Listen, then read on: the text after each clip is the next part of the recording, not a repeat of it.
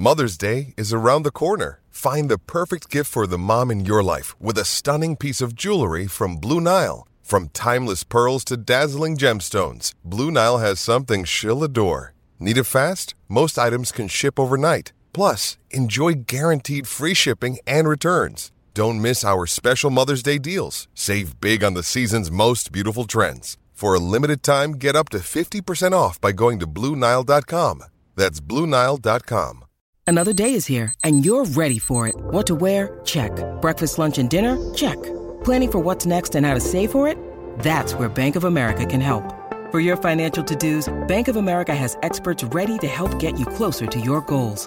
Get started at one of our local financial centers or 24/7 in our mobile banking app. Find a location near you at bankofamerica.com/talktous. What would you like the power to do?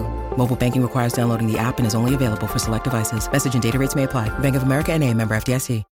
When you need mealtime inspiration, it's worth shopping Kroger, where you'll find over 30,000 mouth-watering choices that excite your inner foodie. And no matter what tasty choice you make, you'll enjoy our everyday low prices, plus extra ways to save, like digital coupons worth over $600 each week. You can also save up to $1 off per gallon at the pump with fuel points. More savings and more inspiring flavors make shopping Kroger worth it every time. Kroger, fresh for everyone. Fuel restrictions apply.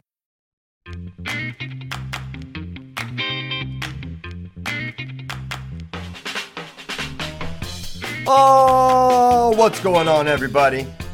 Welcome to episode 585 of Flow Wrestling Radio Live. I'm your host, Christian Piles, joined, as always, by the dynamic duo, as Ben Askren likes to be referred to, Ben Funky Askren, Stephen Kyle Brackey, on a very special Thursday here at Flow Wrestling. My voice is a little weary right now. We'll get through it. So a lot of cool stuff to discuss, including the revealing of the 150 8-man bracket, 150, 8-man bracket. Don't want to be confusing, which is going down on December 18th, and we did it a little differently this time, Ben. Maybe your way would have been better. I know. I don't know. Unfortunately. We should have. I should have held that card for this bracket because these guys would have been way more fun. Yeah, bracket with. So there's 195 guys, lame guys there. I wouldn't say they're lame guys. They just weren't super into that idea, which is fine. So do we want to go right into it? Are we excited enough for this? I can talk a little bit. I want to see the bracket. We can talk a little bit about the process, I guess, because last time Ben hosted like a Zoom call and they chose their spots in the bracket, and the idea was awesome. Like they call each other out. Well, they didn't really do that, and they just put themselves wherever. So this time we had a couple of different ways we're looking at building the brackets. Like on the one hand, we could just go like straight max chaos, entertainment value, do whatever, or just try to seed it. And I think we went back and forth on what to do.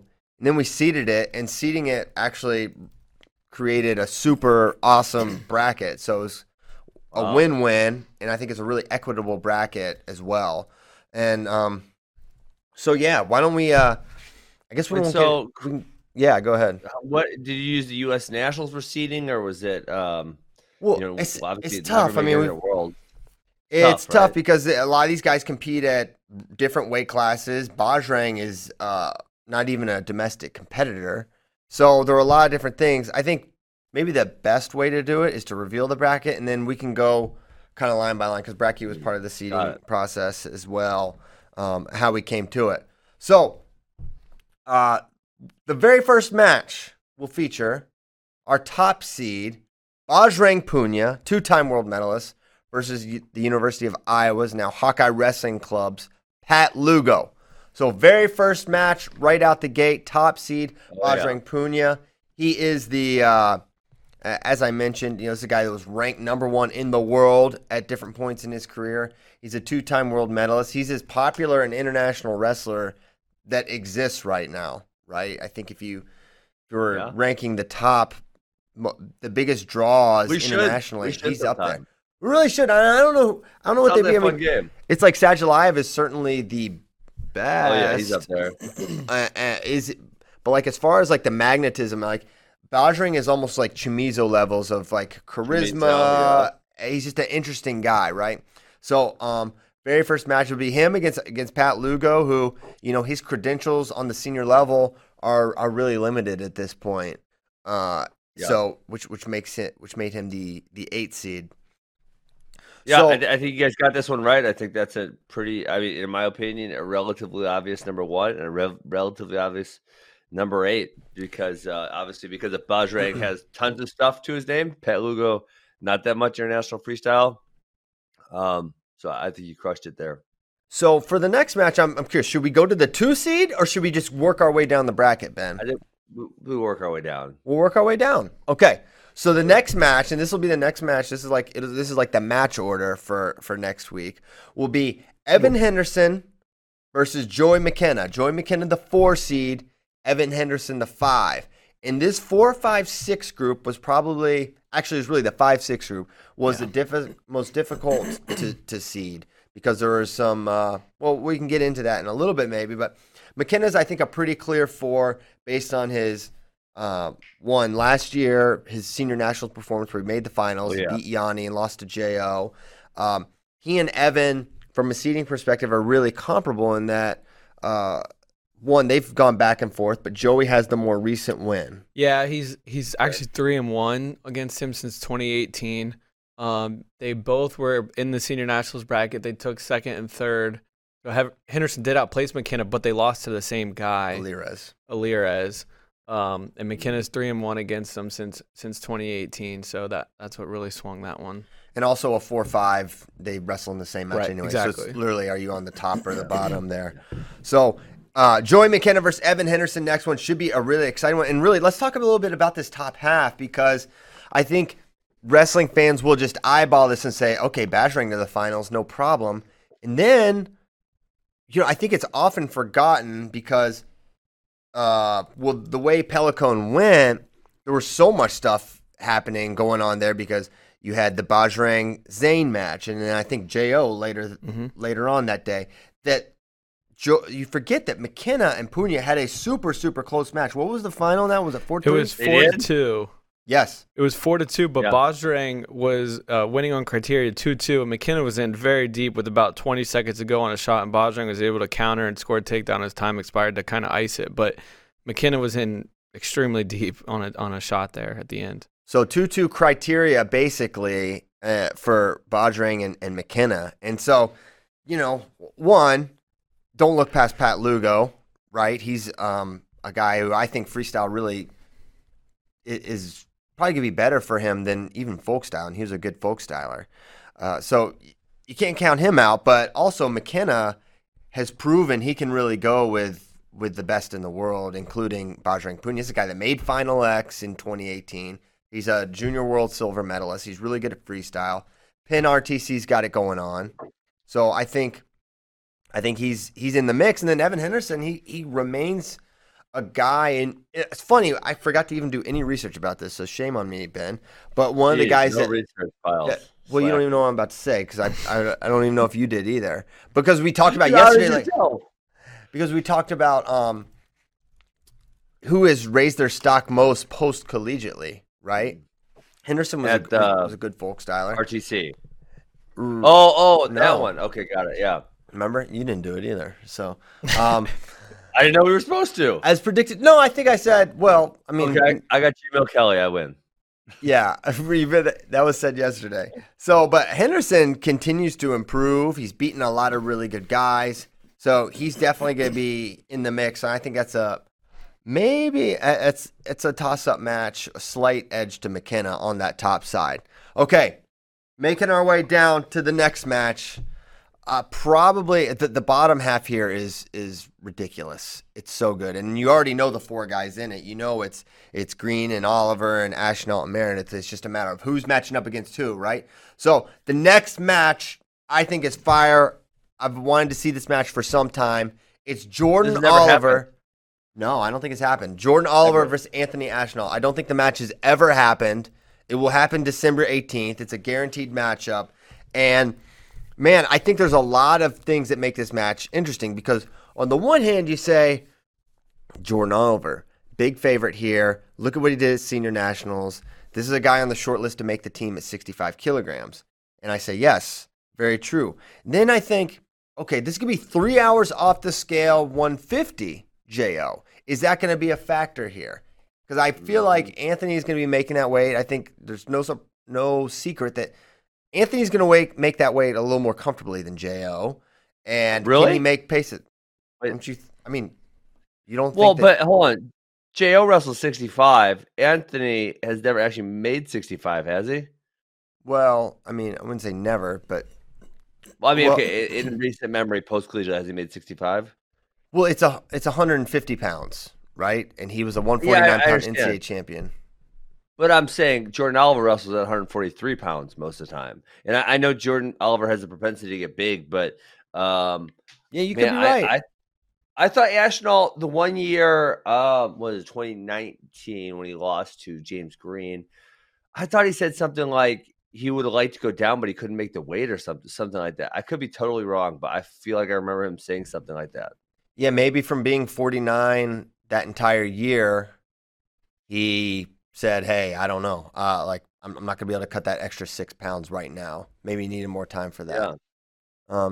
But I think this is a really exciting match. Now, Jo, we've seen when he's on, he can just run through everybody. But I don't know. I'm super intrigued here, and I'm certain that Anthony is. He's been lasered in on this match for some time now.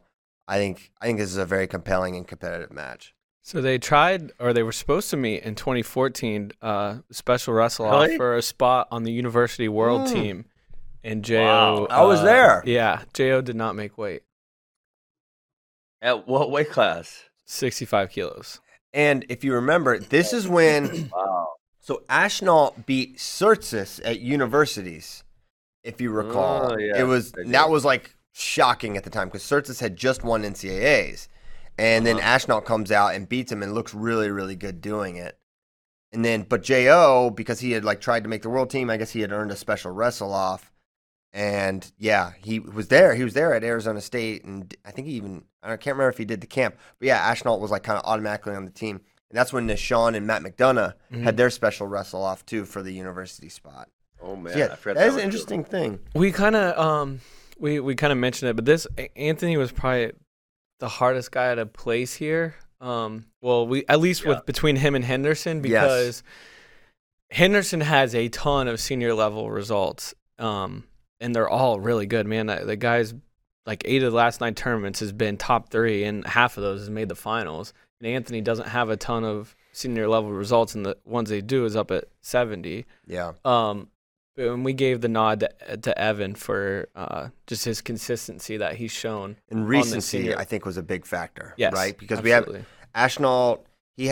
He made the World Team Trials Challenge Tournament Finals. That's where he got injured against Green. He beat Chamberlain and Hidley, which are 2 excellent wins. And then we hadn't seen him from that point until Pan Am's, which, he didn't really have any common opponents here with anyone. No. So that wasn't incredibly relevant. So we just haven't seen as much of Ashnault, whereas Henderson's been just a little bit more in the streets, I guess. So it was kind of 6-1, really. I think we just erred on the side of recency and with Evan Henderson. So that was the toughest debate, the 5-6 spot. And, really it was important to be super deliberate there because the difference is you get Jo round 1 or Joey McKenna round 1. It's an important thing. So we wanted to make sure we did it right. So Ashnault ends up with the 6 there.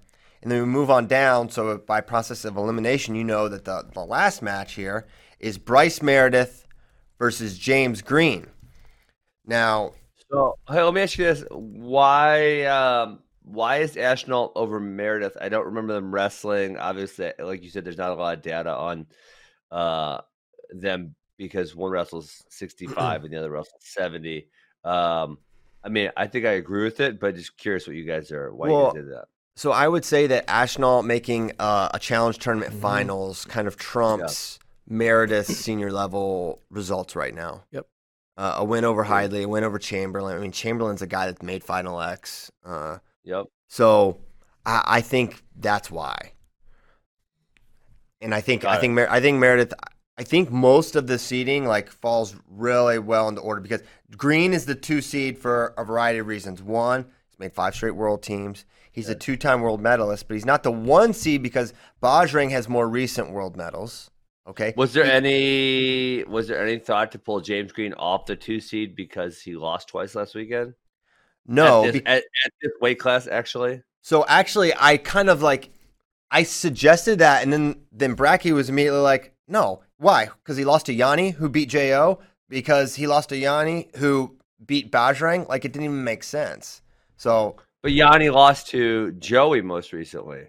And listen, I'm just playing devil's advocate here. I think it's probably seated where I would have done it, but obviously I think that's kind of like an argument point right there. Yeah, he did, but also James Green is 2-0 against Jordan Oliver as well. So I think you can't just overlook that either. So I think that was a huge part of it.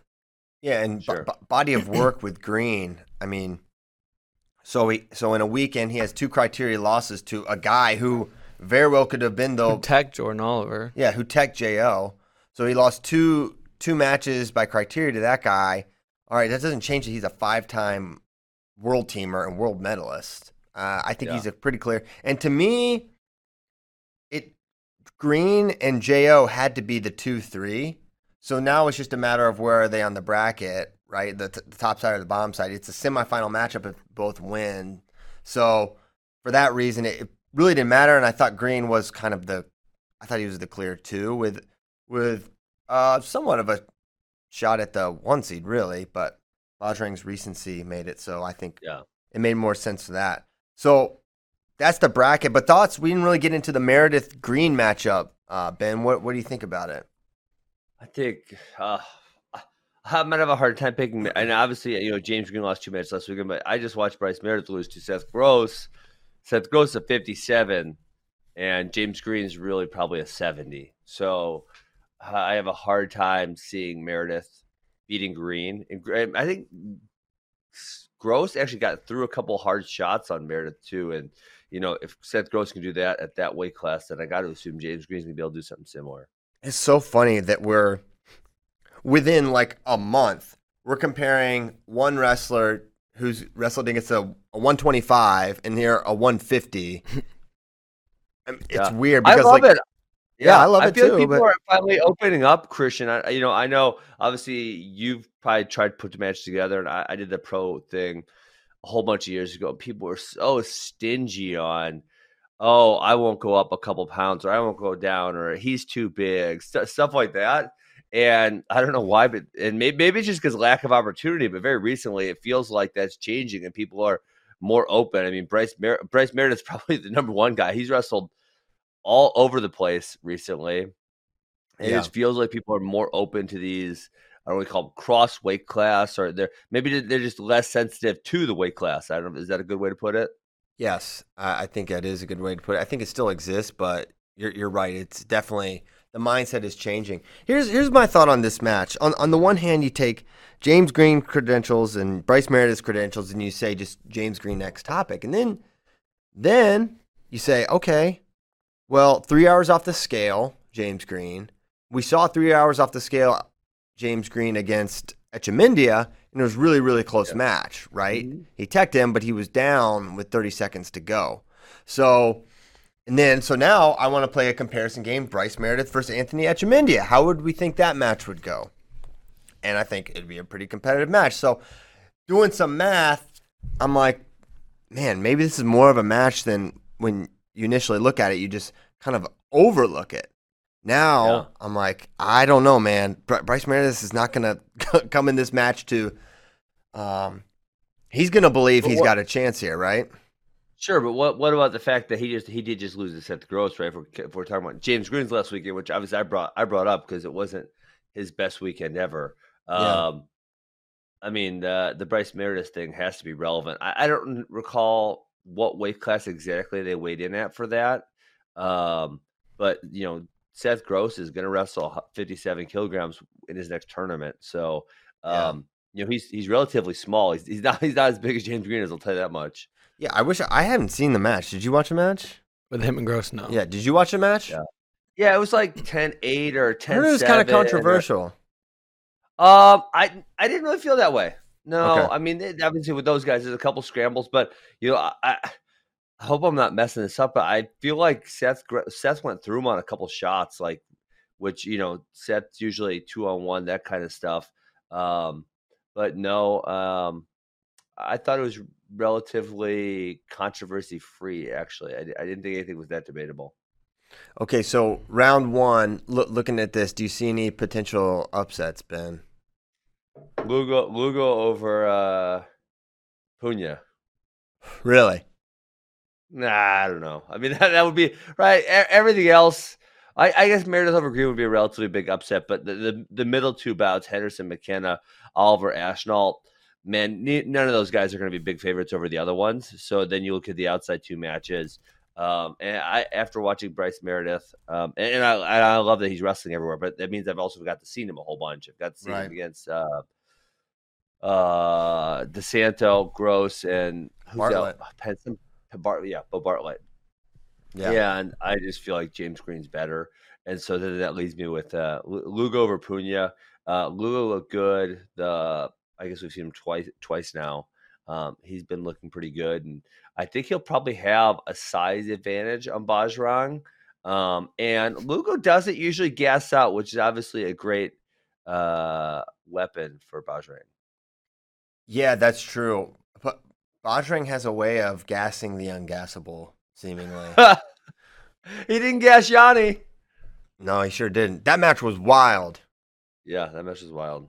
Did you watch that? I mean, you were like next. Yeah, I was like up in the stands. I had to watch it. It was honestly like from a fan's perspective, and I wasn't supposed to be being a fan, but I'm a Yanni fan, so, and it was in America. It was bonkers because do you remember I walked down the like staircase type thing, and that place was packed. I mean, we sold out the wherever that damn thing. It was Madison Square Garden, but it wasn't. Yeah, the Hulu Theater. There's like 5,000 fans. They were going nuts for Yanni. I mean, it was freaking wild. We got a tweet here from James Green. He was watching the show live, and he thinks Lugo is going to beat Bajrang. Oh my gosh! Shooting a shot. We should get James on. I want to know why he thinks that. He's a better wrestling mind than Bracky and I. That's for sure. Man, that's interesting. I wonder if it's because he thinks he can really endure the hand fight. Like Lugo's a really good hand fight. Does he think he can like underhook him and move him? That would be absolutely shocking.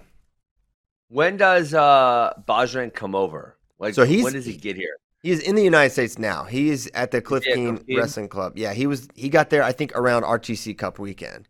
So he's gonna be fully acclimated. He's gonna have get a camp in with the Cliff Keen crew. So I don't think that'll be a factor, but man, that would be something if it happened. Yeah, that's my upset special pick right there. Dang, so that's it. So you're really you're not trolling. Well, I went through all the other choices. Hawkeye Ben. Listen, I've been a Hawkeye fan this whole time. People just hating. Oh man, who did Lugo beat at the rooftop thing? I'm blanking right now. Fletcher, yeah. Man, Green says I believe McKenna comes out of his match, so he likes McKenna over. I think I'd like McKenna over Henderson. It would put him a very slight favorite. And like I said, that one's not going to be a strong favorite, but I think I'd put McKenna at a slight favorite over Henderson. I'd put Oliver a slight favorite over Ashnault, and I would put Green is a solid favorite over Bryce Meredith. Yeah. So if you don't know what the heck we're doing, this is the winner gets $25,000, but there's no chump change for getting second, third, or fourth here. 15 for runner-up, 10 for third, and $5K for fourth place. So winning a match is a substantial of significant financial impact, right? And I mean, we're going to have a scrap for that third place match with $5K on the line. So, going to be an exciting night. We did this with the 195-pound bracket. It was really fun. Going to do it again here with the 150 on December 18th here in Austin. We'll call it Austin, but it's Round Rock, Texas. Close enough. It's really close. So wait, very excited. Round Rock, not Austin. Yeah. So it's at So there's a AAA baseball team called the Round Rock Express. They have I guess it's like I haven't been there yet. I'm gonna go tomorrow because we're having a grappling event there. Check that out. Wow. Rodolfo Vieira versus Kynan. Oh, you guys don't like the Omni anymore? No, they weren't available. But also they were permanently available for you. No. We may be moving. Well, never mind. Almost. Well, yeah. I almost let it slip. But I didn't. So, but hang tight, people. Good news is on the way today. But no, yeah, we move it around. The Omni wasn't available. We're gonna have it at Dell Diamond, which is gonna be cool. Not on the baseball field. They have like a convention center area thing. No one cares. Move it. Keep it moving. Everyone cares about these matches. They're going to be really good. We're super pumped for it and can't wait for the guys to get to town, especially Bajrang, because, like, man, what a star. And so, Bracky, give your theory on why you think Bajrang is so popular, not just internationally, but in the United States. I think it's because he wrestles like an American a lot, and we're not used to seeing that from foreigners. You know, the Russians, they don't wrestle like us. But this guy, he goes out and he wrestles hard in your face for 6 minutes, and he wrestles everywhere. Like there was a stretch there. Yeah, that's a big one. The past 2 years, yeah, he's just competing all the time, and we don't see that out of the Russians or anyone else that's really one of the top guys in the world. I mean, he's competing more than a lot of Americans. And he's at Mateo Pelicone. He's in New York at Beat the Streets. He's taking all these matches. He's not afraid of anybody. I think people like that attitude. They like what they see when he's on the mat, too. Yeah, I feel, you know what, actually, one thing I've been really big on for the UFC guys recently, if you've been paying attention, is like the guys who get the star power are the guys who just show up a lot. And for a fighter, show up a lot means 4 times a year, right? A lot of these guys are only showing up twice a year, once a year. But you look at like Chimaev, the guy who just got really popular, he showed up 3 times in 60 days to fight. You know, that's like, that builds a star.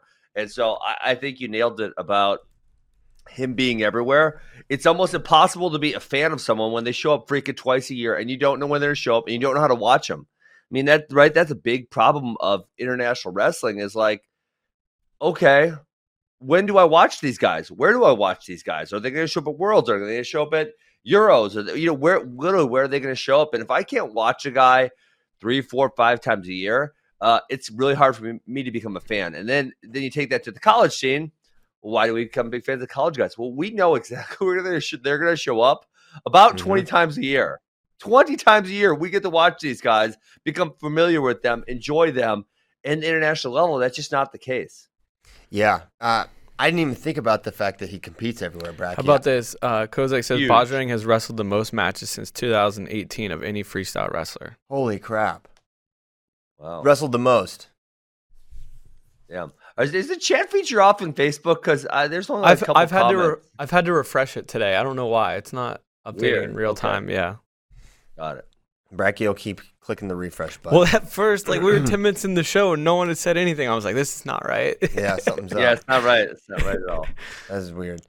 But listen, someone showing up is huge. And I think, we just talked about him. Bryce Meredith, someone who's been showing up a lot lately. I have become more of a fan of Bryce Meredith. Why? Because I got to watch him. I love that he's showing up a lot. I mean, that is like, I don't think you can pay enough attention to that if you're a wrestler and you want to get, some attention. Because listen, when you get attention, then you're more likely to get paid more for your next match. Yeah. So, and obviously, in my view, I think people get better when they compete. I mean, I know when you get older, but like you're right out of college, you're 22, you're 23. I really don't get why you wouldn't try to compete 30 to 40 times a year, kind of like the college season. And I know I'm probably in the minority in that thought process, but I could tell you the year after college, I wrestled in the Sunkist, which doesn't exist anymore. I wrestled in NYC, which is now a new name. I wrestled in the tournament in Vancouver. I went to the World Cup. I went to a tournament in Ukraine. I mean, I think I wrestled in 6 tournaments prior to the Open. and then the trials. Yeah, I would say one of the obstacles is, to compete that much on the senior level. There's an element of international travel. That's like you can't just go hit an open like you would collegiately. But yeah, and I think part of it makes me wonder, especially for Americans, when they go from college to senior level, we see their number of competitions go way down. How much of it is like, dude, I just did a 4 or 5 year grind, the D1 thing. I'm ready to make weight once every 3 months and just train. But what you feel like and what's best for you are not always the same thing. Very true. Very true. So welcome to life. Yeah, I think there's definitely an aspect of that. And again, I think I would be in the minority here of older people, of coaches saying what should international level wrestlers do. And again, I'm not advocating this for someone who's 30 like Gabe Dean, right? I'm saying guys who are he's not 30. I'm calling this man. He tried to guys who are just out of guys who are just out of college. They're 22, they're 23, they're getting their feet wet in the senior level freestyle stuff. Dude, go compete. Go compete a handful of times.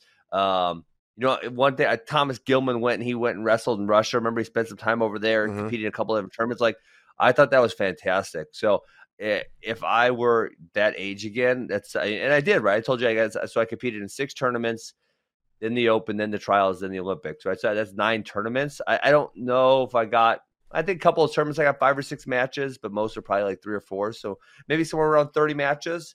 But I would absolutely try to do that because I think competing is so important towards progressing as an athlete. Where did Sargouche pull your hair out? The World Cup. Daggone it, Sargouche. That son of a gun. At the World Cup. Is nothing sacred, Dennis? Well, we were in Russia, so I mean, it was if I wasn't getting any calls. Come on, the referee was like, it's fine. Like, just keep wrestling. Yeah. Shut up. Okay. So, that's interesting. Another thing with Bajrang's pull, like his styles, definitely.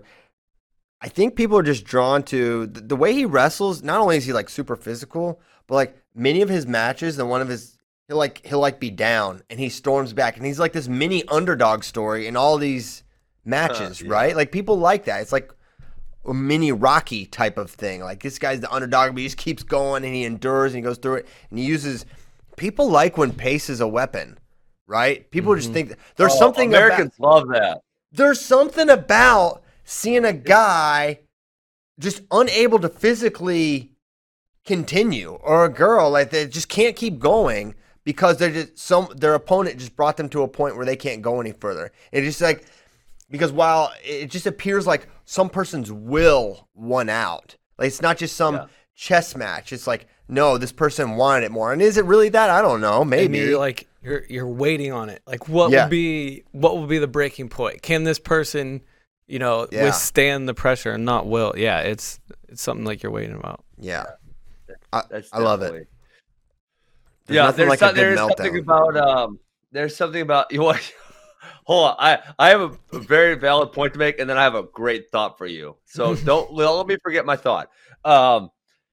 There is something about there is this blue collar ethos in wrestling, which sometimes I think is a little too much thought of. Where specifically, pace is thought of as you got this because you worked hard, and sometimes wrestlers who are super athletic, right, fast twitch versus slow twitch, and they gas out, they're almost like berated a little too much, in my opinion, because bodies are just different. I mean, when I was a college athlete, probably not now, who knows, maybe now. I'm so slow twitch, dude. I could have sat on the couch for a month. I could have got up and I could have wrestled 30 minutes hard. There's no doubt I did it a couple times, right? And that was just who I was, and I didn't have to. I did work very hard, right? I worked very, very hard, but I didn't have to work that hard at that aspect of it. Where certain other people, they could work hard, and they were not going to have my gas tank ever. So, so that's me on my soapbox. You ready to hear my funny thought now? Sure, I love your funny thoughts, but just go with the funny thought. It's actually it's relevant to this topic. So good. Well, I almost picked on Bradkey for having Red Bull earlier since he's burning his sponsor, but that was not my thought. My thought was I clicked on a match last night. Wisconsin's wrestling, thank God. Okay, But Christian, these dudes got to wear masks. Oh my, it sucks. What's it look like? So I'm watching. You just got to watch it. Yeah, I mean, like I turn it on, and it's almost like you forget, right? Because we don't want to make anyone wear masks at practice, and we've had zero spread. I turn this on, I'm like, oh damn, they got masks on. Okay, I got a match for you guys. Ready? Bajrang and Musakayev, and you tell them they have to wear masks. How fast could Musakayev gas? He's not gonna get through the warm up if he does it in a mask. Oh my gosh, Musakayev in a mask. That would be so great. How much money, what would the odds have to be for you to take Musakayev in that match? I mean, I don't even know if Vegas would put a line out. Oh no, they wouldn't. He would gas so hard. It's impossible for him to win that match. Yeah, how does he not get teched? And he's so good too. It's like he's amazing. Yeah. But there's no way he's finishing that match. That'd be a good one. It's but one I was gonna kind of pick on you a little bit because you're describing, when you're talking about different bodies do different things. It's like, well, yeah, you were. I would describe that you had some talent in that area. Like there's just natural, innate gift that you had to not get tired. It's innate, but when we say talent, it's like, again, what bucket of skills, are you going to pick that makes you specifically talented? Because then you would say, well, I didn't have the speed or the power that some other people are able to generate. So that's a negative, right? And so remember my whole argument is the fact that everyone has different things and they can all use those things to end up being successful. Yeah. I have no idea. I don't know if this flows organically or not, but somehow the Anthony Robles advantage debate got started up again. No, I'm not in for that. This is so dumb. Ben's out. Beyond dumb. Ben's out. All right. I've already went on my soapbox about this like 27 times. Okay. No 28th. Is that actually the good wrestler from that Nebraska? Is the good wrestler Eric Montoya. Eric. Oh man, you're dumb. Eric, I'm sorry. No, Eric's not dumb, but I do think. Well, he's dumb if he's quoted. Listen, here. Okay, here's all I'm saying, and I probably. Damn it!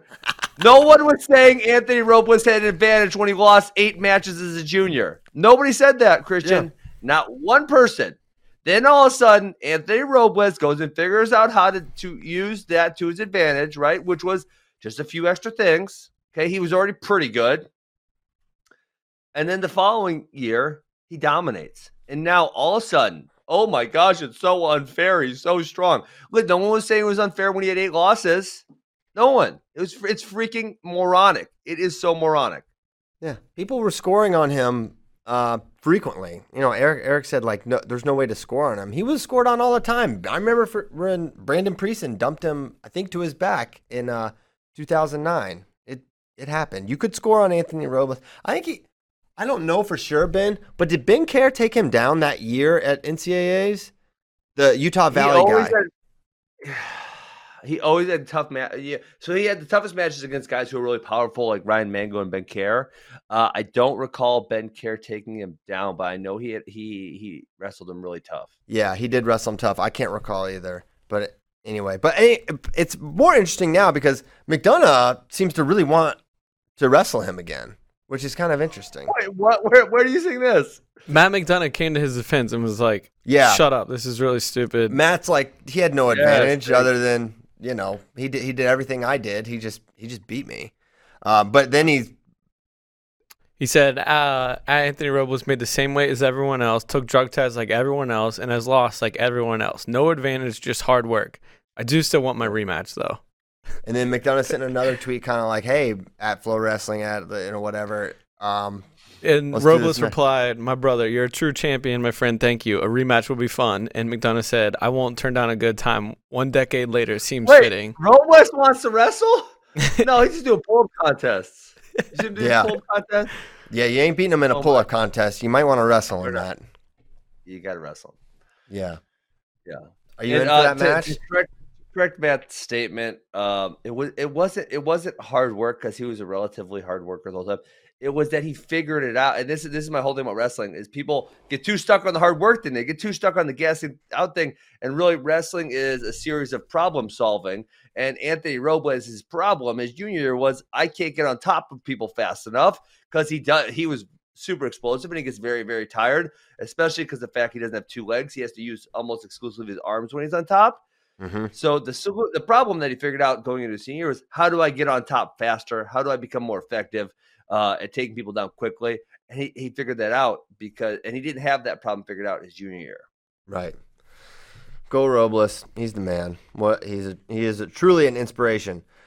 I want to oh man, we just got this I don't know if you guys have seen it yet, but I want to show it. This RTC Cup highlight. It's like 2 minutes long. For those viewers right now. Yesterday? It might have been. It ran on Facebook. I don't know if it got directly uploaded. Here, check this out real quick. Oh, enjoy.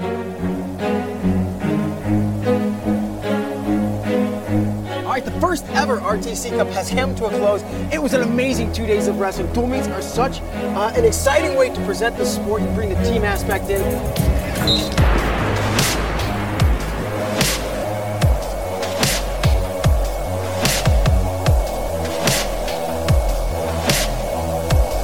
Some really outstanding performances of Vito Rujao and Yanni.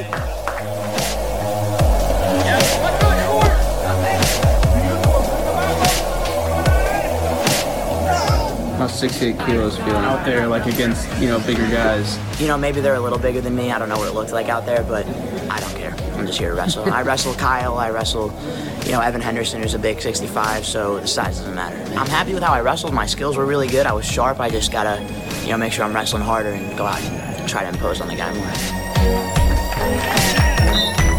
Technical superiority, your winner, Yanni Diakomohalis. Trent Heidley. Wow. Great performance from him. Really proud of the way our team wrestled, and I think a lot of these dual meets were decided by one match point. So a lot of close calls, a lot of good wrestling. I was happy to be a part of it, and hopefully the fans get the message that Raising the Roof is officially back.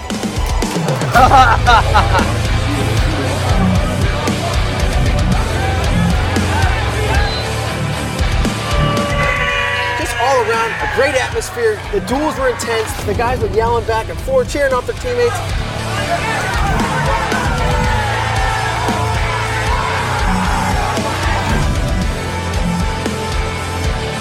All love for Gwiz. He is the best competitor, like I said.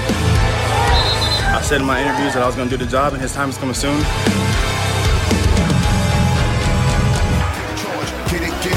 And it was the Cliff Keen Wrestling Club coming out on top. They took out the Southeast /NJ RTC in the finals. We came to rock your house. We came to set you straight. My family's all I need. It's time to elevate. It was a great total team effort, and we had a great bench, a lot of energy. These guys support each other, they train hard together, and it was a ton of fun.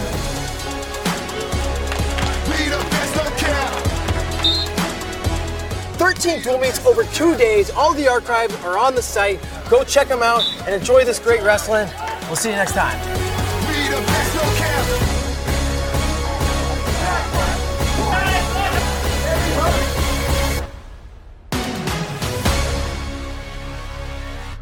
Little treat for you guys. Hope you liked it. Cool video. Thanks to Sean Connell Bader for helping put that together. Sick stuff. Hey, do you want to talk about Stanford? Because we mentioned, maybe we mentioned yesterday. I can't even recall if that was just before the show or whatever. But they put out a statement about some of their guys going in the portal. Want to go into that a little bit, Bracky? Yeah, we didn't get to talk about it yesterday. That was just us before the show. But they put out a statement saying, like, hey, don't freak out. We're going to 5 of our better guys are going to go in the portal tomorrow, but that's just for kind of to make sure they're good in case the school decides not to bring back wrestling, which all those guys are committed to Stanford if they have a school to wrestle for. Obviously, they want to compete there. They chose to go there for a reason.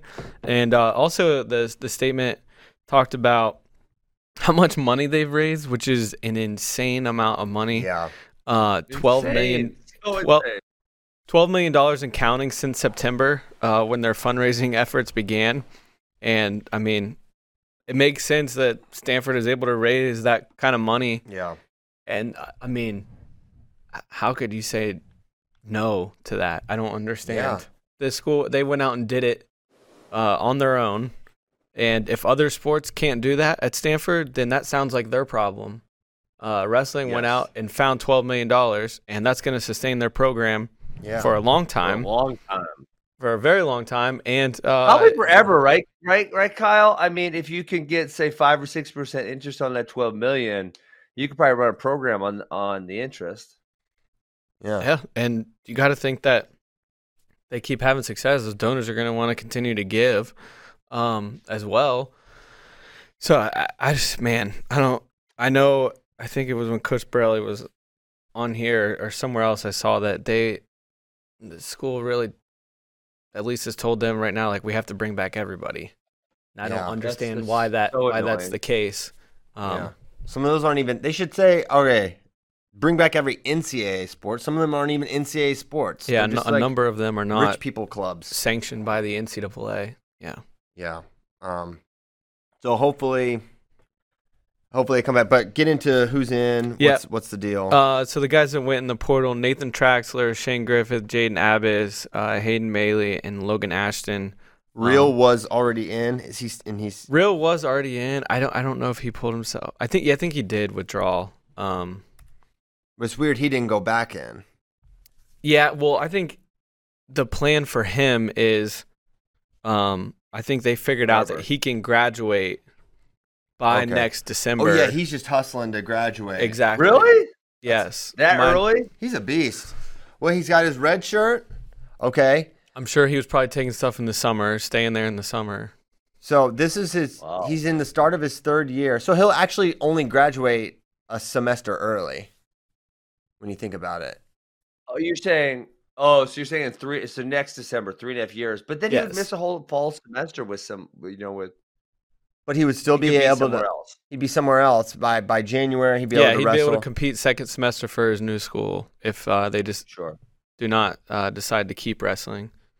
Which is awesome because ultimately it's there's a reason these guys go to Stanford, and it's not just because they have a good wrestling program. It's one of the best schools in the country, and it would really stink if a guy like Real, whose dream was to go to and graduate from Stanford, in order to continue his wrestling career, had to go somewhere that wasn't there, right? And it would have to jack up your, I don't know, your degree stuff's not going to transfer 1-to-1. So that's a really cool thing. Hopefully they just bring it back. But I know the plan is for most of these guys to finish their undergrads and then transfer, which is cool. Yep. Yeah, that's exactly what the statement said too.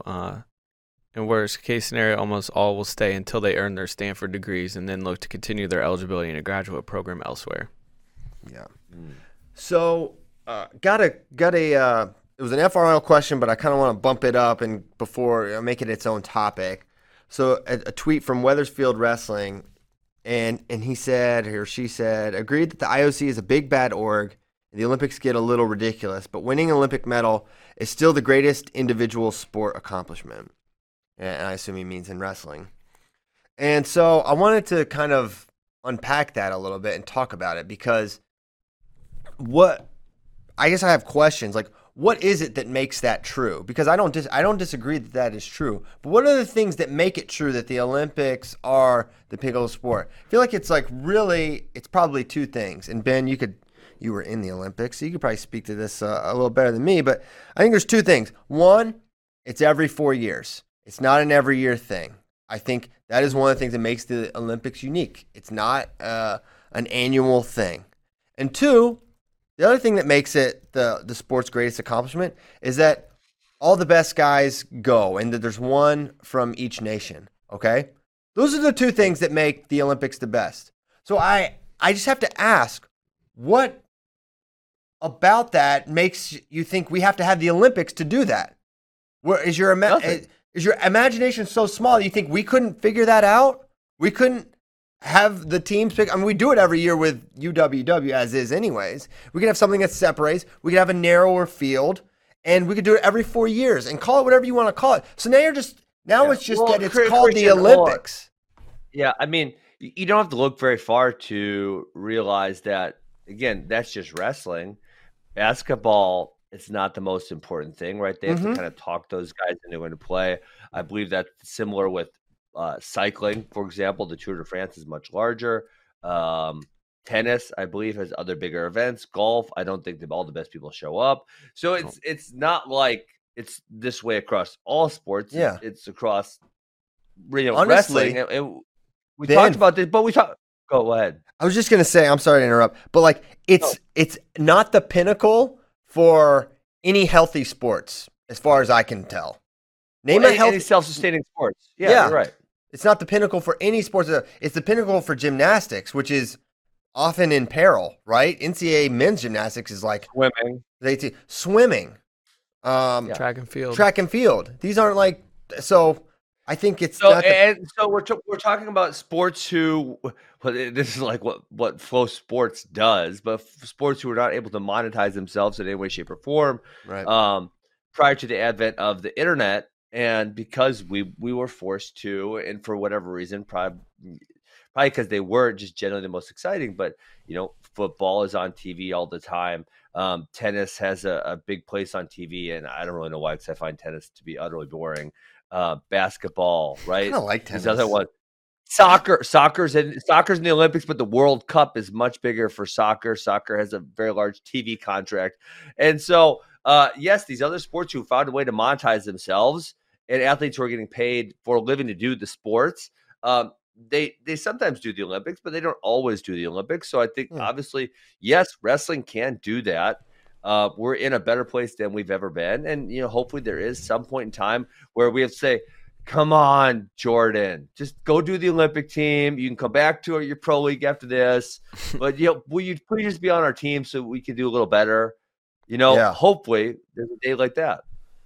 Yeah. I mean, FIFA runs the World Cup, and it's like literally the entire world turns its eyes to it every 4 years. Like it is a thing. I get why the Olympics are the pinnacle, but nothing about what the IOC does is unique or special, right? Yeah, they're just are the thing that our governing body feeds into, and so we do it. But basically, it's just the word Olympics now is what we're hung up on, in my opinion. And Christian, the other part there that if you look at it is that the governments oftentimes fund the development of athletes in other sports who are not able to fund themselves. Right. So in wrestling, lots of athletes, and this is not just America, but across the board, are not able. There's no professional outlet. They can't fund themselves. So the government gives money to, sports development programs, possibly jobs to athletes, like in Russia. Actually, I think more and more people are becoming wise to what the IOC is all about, and that's why they're getting some pushback, and that's why they probably are becoming less popular, I would say. And I think over the course of time, as we continue to see that they're just really money hungry, that their popularity will wane, and hopefully more and more sports will become self-sustaining, and they won't need the Olympics, and then they can kiss our butt. Yeah. Well said. Kiss it. just kiss it. Respectfully, IOC, kiss it. So I thought, good point. Listen, the Olympics are the pinnacle, right? But I don't think wrestling has to have that to have an amazing pinnacle of our sport. That's all I'll say about it, I guess, until I think about it again and have a different opinion about it. Mm-hmm. Okay, Brecky has an alien hour. I don't know what it's about. Goodness. I don't know if it's a good one, a bad one, but we're ready for it. So without any further ado, Kyle Bracky's Alien Hour. It's been a while, and I really think some of this stuff took off right after Ben and I did our solo one right before Thanksgiving. But in Utah, it's pretty wild stuff. Just in the middle of discovered, it was in Utah's remote Red Rock country. But on November 18th, a metal monolith appeared just in the middle of this canyon. Pretty wild, right? Okay. Yes. So things just keep on getting a little bit weirder around like that. So the Department of Public Safety publicly announced they'd found this thing, and we're checking it out, trying to figure out what it was. And then just 4 days later, the monolith disappeared. Where did it go? What? Is it aliens? Did something the aliens left behind? When they artist picked it up in his Ford F-150 or something. Maybe not. Well, yeah. So you don't know. There are people trying to claim that they are the ones that took it back. Not took it back, but just took it because they said it was interrupting nature or disturbing nature or some BS like that. But this started kind of like a chain reaction around the world. On December 1st, a town in Romania had a monolith appear. No, it disappeared on December 1st. Right before December 1st, it appeared. And then there was one in Southern California. These things are weighing 200 pounds. The one in California was 10 feet tall. I'd throw that up on my shoulder. I think this is an artist running some gimmick. No, it's not. All over the country. It's just all over the country. Fayetteville, North Carolina. Fayetteville had one? Yeah, Fayetteville had one. Vietnam. Copycats. Copycat monolithers. Copycats, or this is a planned attack invasion. What? You think we're vulnerable here? You think we're? I'm not sure we're vulnerable, but this could be a coordinated effort. From Alpha Centauri? What are we talking about here? I don't know what we're talking about. That's what the problem. We don't know what we're dealing with. But if you listen to a former Israeli space security chief, oh boy, he knows a lot. He knows some stuff. What's he say? Okay, so this guy, Haim Eshed, he's the former head of Israel's Defense Ministry's Space Directorate. Got it. Okay. Simple title. The unidentified flying object, he said, quote, the unidentified flying objects have asked not to publish that they are here. Humanity is not ready yet. So the UFOs are asking to keep this. Files. So the UFOs said, keep our existence off the record, please? Yeah, he said there's cooperation agreements that have been signed between species, including an underground base in the depths of Mars where there are American astronauts and alien representatives. I'm sorry. There's a signed document. So we have two different worlds, and they're just getting in DocuSign and signing the. Yeah, man, they're putting ink to this paper. This dude's a kook. First of all, is it signed with ink or is it signed with maybe something like maybe they made the blockchain? Maybe it's signed on the blockchain or something. Maybe. Yeah, it could be. He said, quote, there is an agreement between the U.S. government and the aliens. They signed a contract with us to do experiments here. Okay, so this guy is either lying or a total snitch. Nope, he's telling the truth. He said he came forward now because more people are willing to accept that this is reality and these things are out there, and he feels comfortable finally talking about this. He said, if I came forward 10 years ago, I'd be locked up in a loony bin. I think that's still on the table, personally. And also, did we not sign an agreement? We signed an agreement with these people. Can we not anger them? Well, I mean, who knows? We don't know if he's breaking the agreement. Maybe. I think he violated the agreement. There's an NDA. He said that President Trump was aware of the extraterrestrials' existence and has been, quote, on the verge of revealing information, but was asked not to in order to prevent mass hysteria. I thought Trump was going to reveal this, Bracky. Didn't he say he was going to reveal it? Apparently, he'd been wanting to. Also, Bill Clinton really wanted to reveal stuff, and they wouldn't let him. Well, they had too much dirt on him, so he couldn't do nothing. Meanwhile, Trump, he's squeaky clean, so... He said, quote, they've been waiting until today for humanity to develop and reach a stage where we will understand in general what space and spaceships are. There's a galactic federation is what he's referring to. There's a galactic federation. Yeah. Okay, got it. Like NATO. Well, what do you think about a spokesperson for the Pentagon declining to comment? Of course. I really thought you were going to say something else. Like him saying like, blah, blah, blah. Not declining to comment. Of course he declined to comment. What's he going to say? He could refute it. That would be a start. Listen. And the White House and Israeli officials did not immediately respond to NBC News for request for comment. Haven't you heard the phrase, I'm not going to indulge that with a response, right? Not going to dignify that with a response. That's all that is. That's the pinning on me like, listen, I'm trying to keep this nation safe. You got me talking about alien conspiracy theories. Sir, please bark up a different tree. We got this guy. We got talking about the Galactic Federation. We got monoliths appearing all over the place. This is no coincidence, folks. Maybe the monoliths are pissed or are showing up because they're pissed that this guy is talking. He oversaw numerous launches of Israeli satellites into space. Numerous. This isn't some jabroni. This isn't a jabroni, Christian. Is this like a Bob Lazar? Listen, maybe there's something. He might sue you for defamation or something because you say you should be locked up. Well, I'd be screwed. I wouldn't be good, but I think I'm protected here. It's just my opinion, man. Here in America, we can say what we feel. I'm just glad that there's people outside the United States that are like, yeah, this is real, and the U.S. is working with them. All right, well, thank them for. The government's hiding it. Well, we remain safe from them, so I don't think the monoliths have anything to do. I feel like if the aliens were trying to communicate, they'd do better than 200-pound mirrors. But it is interesting. Yeah, I don't know.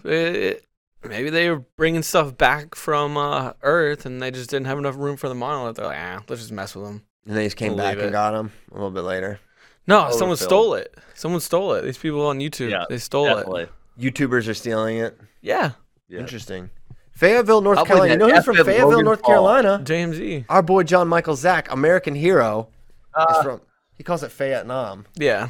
He won't let them invade Fayetteville. Yeah, listen. All I need to know is that we got JMZ on our side. This guy is a legend, Ben. I don't know. Have you met him yet? I met him. Yes, I met him. Oh man, what a legend. So yeah, next time he's in Austin, we have to get him on FRL. Get him on the show. Yeah, he needs a freaking move. Oh, I thought he lived in Austin. Well, he does in the summer.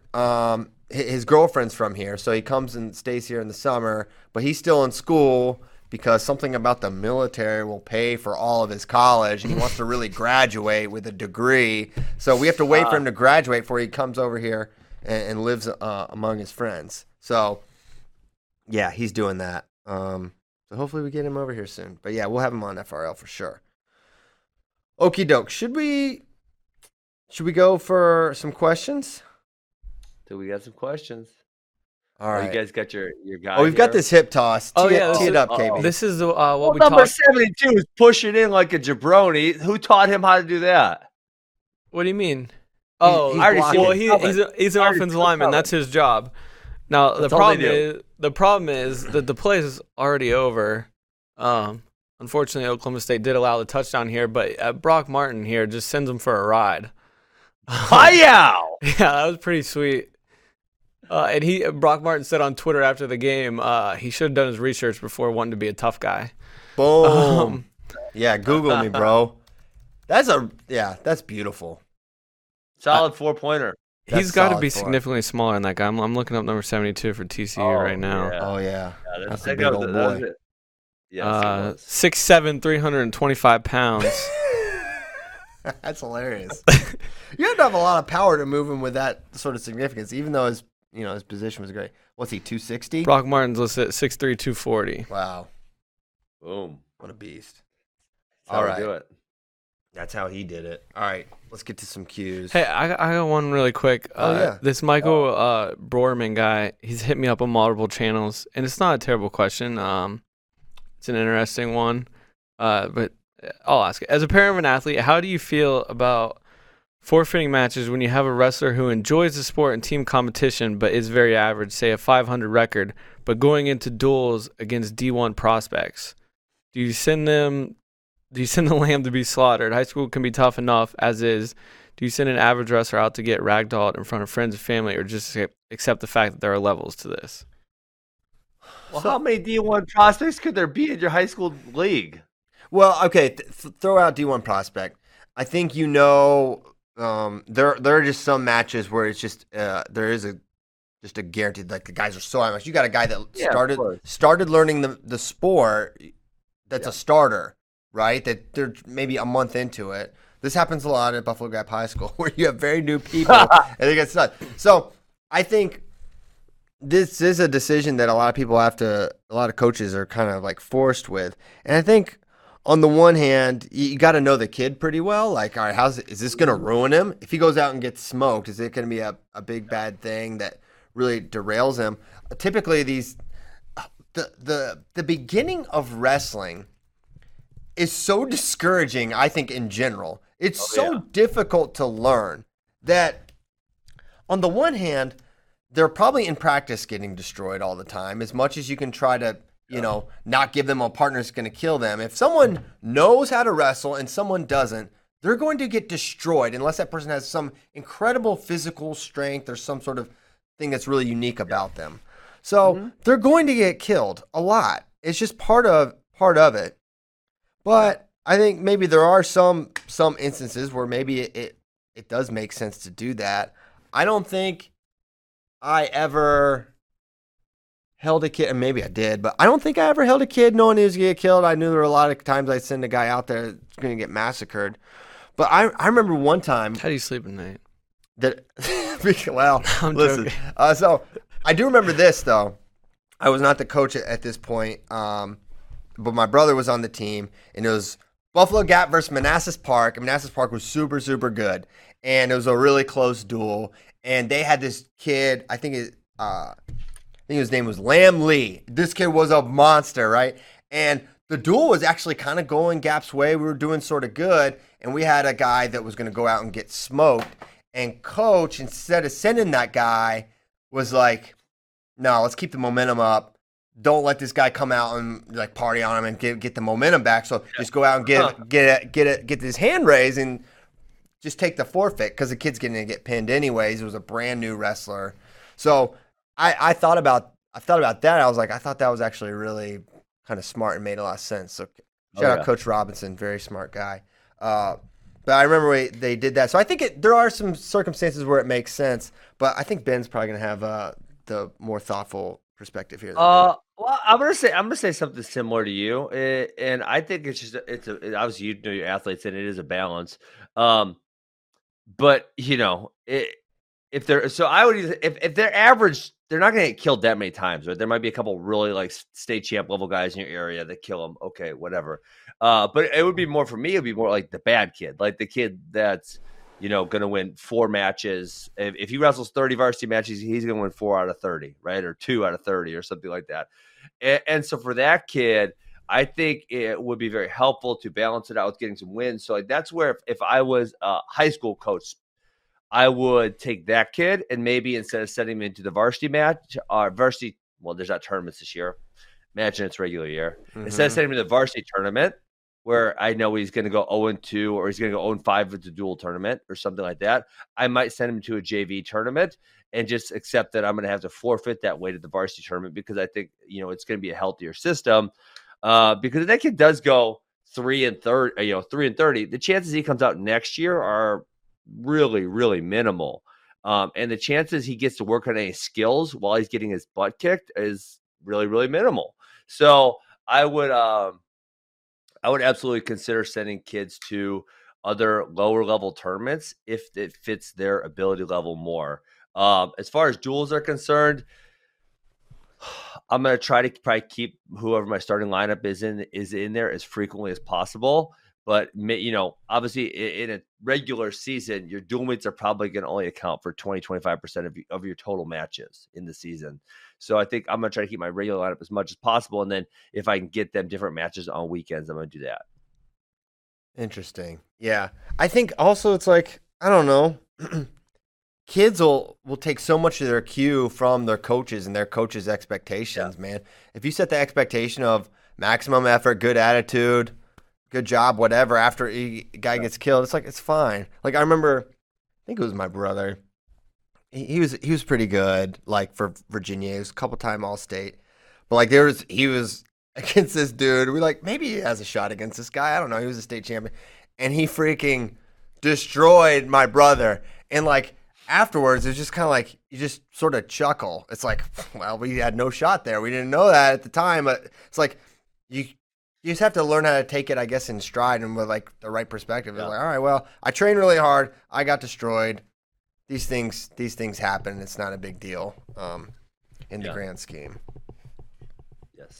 A lot of Buffalo Gap talk today. I love it. Okay. Good question, Bracky. I like talking about that stuff. I think it's fun. Absolutely. Especially with Ben on, because for a variety of reasons. That's my world. That's where I spend. You probably think about this all the time. All the time. I mean, right now, honestly, we're going to we have 2 15U teams going to a dual tournament in a couple weeks, and it's actually really unique this year because Illinois and Minnesota are wrestling. So 15U, you could potentially be a high school kid, but usually there's no high school kids because the high school kids are wrestling in the high school tournaments, but they don't exist this year. So it's like, okay, well, how do we fill these spots? Do we go recruit our high schoolers? But our high schoolers are wrestling matches. And if not, we have our middle school kids, which normally would be good, but now they have high schoolers in there. So yeah, I mean, these are things that I think about all the time. Yeah, I think I like talking about it because I probably miss coaching more than like anything in the world. And it was like such an amazing time. And I hate that I don't coach anymore. Maybe that's why I get really fired up to talk about it. Okay, CJ Kemp. Season starts in less than a month. D1, that is. Natch. Oh, yeah. Who's going to tackle the Tears for Fears segment? Well, that's going to be us. We got to get it popping soon, though. Oh, we're doing that? Yeah, bro. Let's do it. We got to do it. Not right now. Let's make Spade do it and then just rag on him the whole time. I mean, that's what we did last time. Oh my gosh. He made us have to roast Eric Barone through no fault of Eric Barone, but he had him up in like the Ryan Deacon tier. It's like, no. So, so we'll do him. We won't let Andrew do him. He's got enough on his freaking plate, and we'll take it on. And he did a good job with it. It was just the one. No, there were just. It's so easy to like just piggyback. You do all this work, everything, and then you can just piggyback the one thing you don't like, and then that's the thing. But no, we'll do it, and then Bracky and I will do it cooperatively. No, we won't do it cooperatively because where there's disagreement, there's entertainment. Yeah. Okay. That was where the Joey Gunther thing was born too. Oh yeah, that was the Tears thing. Yeah, man, we gotta be nicer to Illinois. Maybe that'll be our New Year's resolution for D1. You can do it, Bracky. Dig deep. Yeah, Gunther's gone. All right. What are your thoughts? USADA Cup Collector. What are your thoughts on doing a match of the night bonus? I think that'd be cool. It'd be fun. We're not going to anytime soon, but something to think about. I love incentivizing good action. Did you ever win anything like that in your storied MMA career, Ben? My last fight, Maya was fight of the night. You get money for that? Never had $50,000. What? That's awesome. $50,000. Yeah.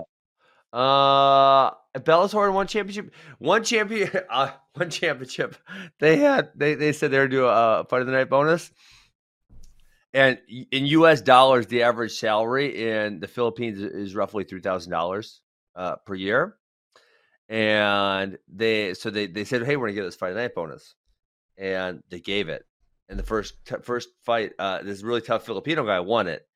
He said, I'm retired. I got $50,000. I'm done. I'm out. Really?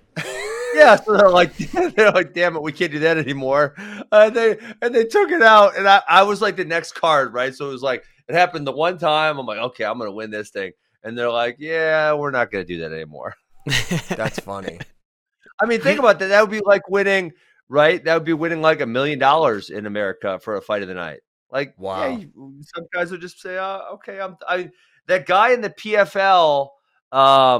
Don't recall what his name is, but he won. They did the $1 million tournament. Lance Palmer, and not Lance. Lance won twice, so he should be.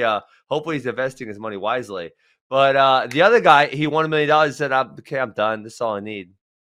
Yeah, that would. I don't recall who that is. That'd work for me. Yeah, I mean, it's not like you're I don't know, an investment banker. You're fighting people. You're getting punched in the face. So yeah, I can see people. It's somewhat predictable that if you give people that much money, they're going to find the way out. Tyler? Sean O'Connell. Sean Connell. He works here. He works here now. Yeah. Did the Lawler fight not get fight of the night? That's the craziest. That was crap. I should have got paid on that one, huh? That was. Ben, I think Who you know, won that night? But that was totally insane. What card was it? I'll find John Jones versus UFC 235. Who won that? I don't know who won that night. The last match wasn't that great. Pedro Munoz versus Cody Garbrandt. Oh, that was a crazy one. Yeah, that was a good one. Dude, yours was crazier. Yeah, I'm super biased also, but dang it all. Should have won twice. Write a letter to the editor. You never know. I think you guys should do a match of the night bonus. I don't think it'd have to be $50,000. I think you can do less than that. Yeah, it would need to be less than the overall people card. Would get pretty excited about it. Yeah, it would be. Oh, jeez. Bracky's looking up your payouts, Ben. Your reported payouts. It was on the thing. He's getting excited for it. He's fine. No, I knew. It's just like when you see it again, you're like, oh my God. What a beast. You're the man. Nice. He said that's nice. All right. What is the best technique that Americans should learn from Russians? I'm just going to go straight to Ben here. I think we're learning most of them. I don't think there's anything that they do right now that we don't necessarily do or we struggle at. I think there was definitely a period in American wrestling where we were kind of a little too stuck in our ways, and I just don't think that's the case anymore. I guess probably because they deal with it their whole life, and this would go for Iranians also, and probably a lot of those countries is their edge tactics are so good right now. Whether it's in over under hooks, seatbelt position, their edge tactics I think still are probably better than ours because that's something that we don't have to deal with the majority of our life. But from a technical standpoint, I feel like we're right on par with them. Yeah, I don't know what the single. This is where I'd like to ask Lee Roper. I bet he would have a thing, or Mike would be like, "There's an area where they're a little better." Could be Wizard seatbelt. I feel like we only have a few guys. I think that's a position that they get to a lot. Iranians get to a lot. Well, it's so much more valuable in freestyle. So we as a club, we work on a lot more in freestyle season because if you think about it, in folk style, it's not all that valuable. It's kind of like a stalemate position. Well, because in folk style, you could bring it. So the guy with the seatbelt is the dictator. If he wants to stay on the mat, he can stay on the mat. If he wants to drive up, he can drive up. And the wizard guy has to follow. Mm-hmm. So if I drive out to my feet in folk style, I put pressure on you. I could just push you out of bounds. And maybe there's a stall call, but probably not. But I'm not going to make a really stupid decision because I'm getting pushed out of bounds. It's a very controlling position. Whereas in freestyle, I can really press you towards the edge. I either get my point, right? Yeah. Or if you decide to make a decision, then I usually have offense off that decision you make, whether it's turn back, dig in, square up, whatever your choice is. I have some incentive or I have a way to score. And so the incentive to use the seatbelt position in freestyle is significantly greater than the incentive to use it in folk style. Yeah. So I think if there's a position, maybe it's that, but it's not like there's a single technique out of that position. There's like myriad things you can do.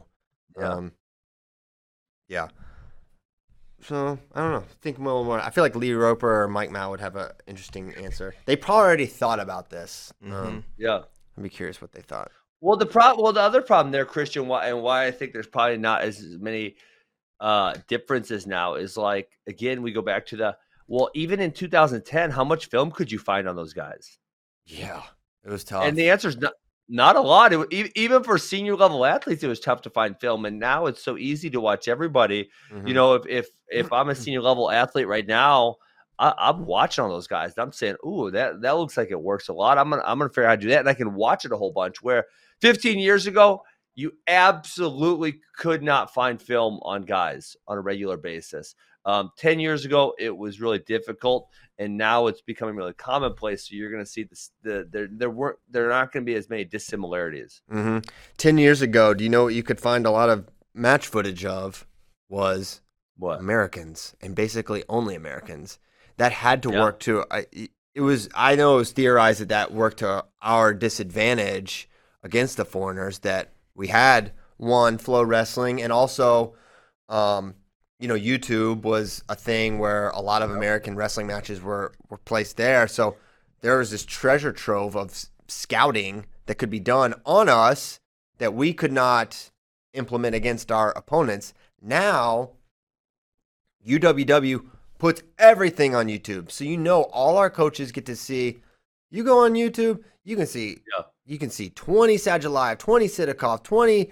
You know who these guys are. And I think that's overall, and that's going to lead to innovation across the board, right? So I think it's great, but it was something that 10 years ago, basically only the Americans could get scouted thoroughly. I always tell that story of either 2006 Worlds or 2007 Worlds. It was right when I knew I was going to start gearing up to wrestle internationally, and I got a DVD series of, and I don't know where I got it at this point. I have no idea, but it literally it was funny because it had like you could scroll through it and click on a match, but the matches weren't labeled. It was like 0384 dot whatever, you know. And so it had every match, but it wasn't like, oh, hey, I'm going to watch Musakayev on this one and Bajrang on this one. It just had a number. So I remember I watched every effing match, which is, I think it was like 250 or something to that effect. It was Men's Freestyle Worlds. And I typed on my computer who the matches were. So if I then wanted to later go back and watch, I had my list of how it matched up with the DVD. I mean, that was what we had to do to watch matches. Yeah. Holy cow. Yeah. Come a long way. Maybe they used to like trade tapes or something. Who knows? Well, I know Doc Bennett would be the guy that you go to, and I believe they would send him to scout stuff, and he would film everything that he was able to, and then save it. But again, there was very little access to that. Right. Okay, Julian Schmelinsky. How big is the gap between Gable, Paris, and Cassiope? So I would say the Gable-Paris gap with Cassiope is vast, right? That's tremendous. They're in a different tier, in my opinion. And, Cassiope was teched rather easily by Gwiazdowski, and we just saw how close the Gable-Paris-Gwiz dynamic is. So I think they're very much removed. So the question is, how much Gable? I think Gable's probably 2 to 3 points ahead of Paris, maybe less. I don't know, but I would say probably about. I think that's the gap. Yeah, I'm excited to see that. I mean, after last weekend, that's a match I want to see for sure. I don't know when it's going to happen. I mean, has Big Ten Wrestling put out their schedule yet? They probably got to do it pretty soon, right? Yeah, I would imagine so. A few ACC teams did last week. I see Iowa State's teasing theirs coming later today, so I assume the Big Ten is soon. Sweet. Nice. That'd be cool. Nice. We had the best RTC singlets gear this past weekend. This guy thinks NC State. I thought Ohio RTCs were fire. But they didn't have anything to do with Ohio RTC. Someone said they look like they're like South Beach singlets or something. I know. I like that. I thought it was cool. Yeah, they had the Miami Vice vibe. I actually, you know what I really liked about the Wolfpack? I liked it's sort of strange that I liked it, but I liked the font. I liked the cursive font. Yeah, it was awesome. I thought it looked really cool. I don't know what it was about that. I thought they had the best looking stuff. Like, I don't know. Yeah. So it was one of those. So like, Wow Factor, Ohio, I think overall like best team gear thing. I liked NC State's. Mm-hmm. So hey, have I been missing this? How long has Gopher been GWC? I don't know. I don't know when the storm. I don't know what is Storm. Minnesota Storm forever. Yeah. Yeah, I don't know. Maybe they're going through a rebrand or something because they all had a bunch of gear. So Gopher Wrestling Club. Yeah. I don't know. We'll have to do a fact-finding mission on that one. I don't have any other questions in here. Do we have wrestling this weekend? We don't, do we? I don't think so.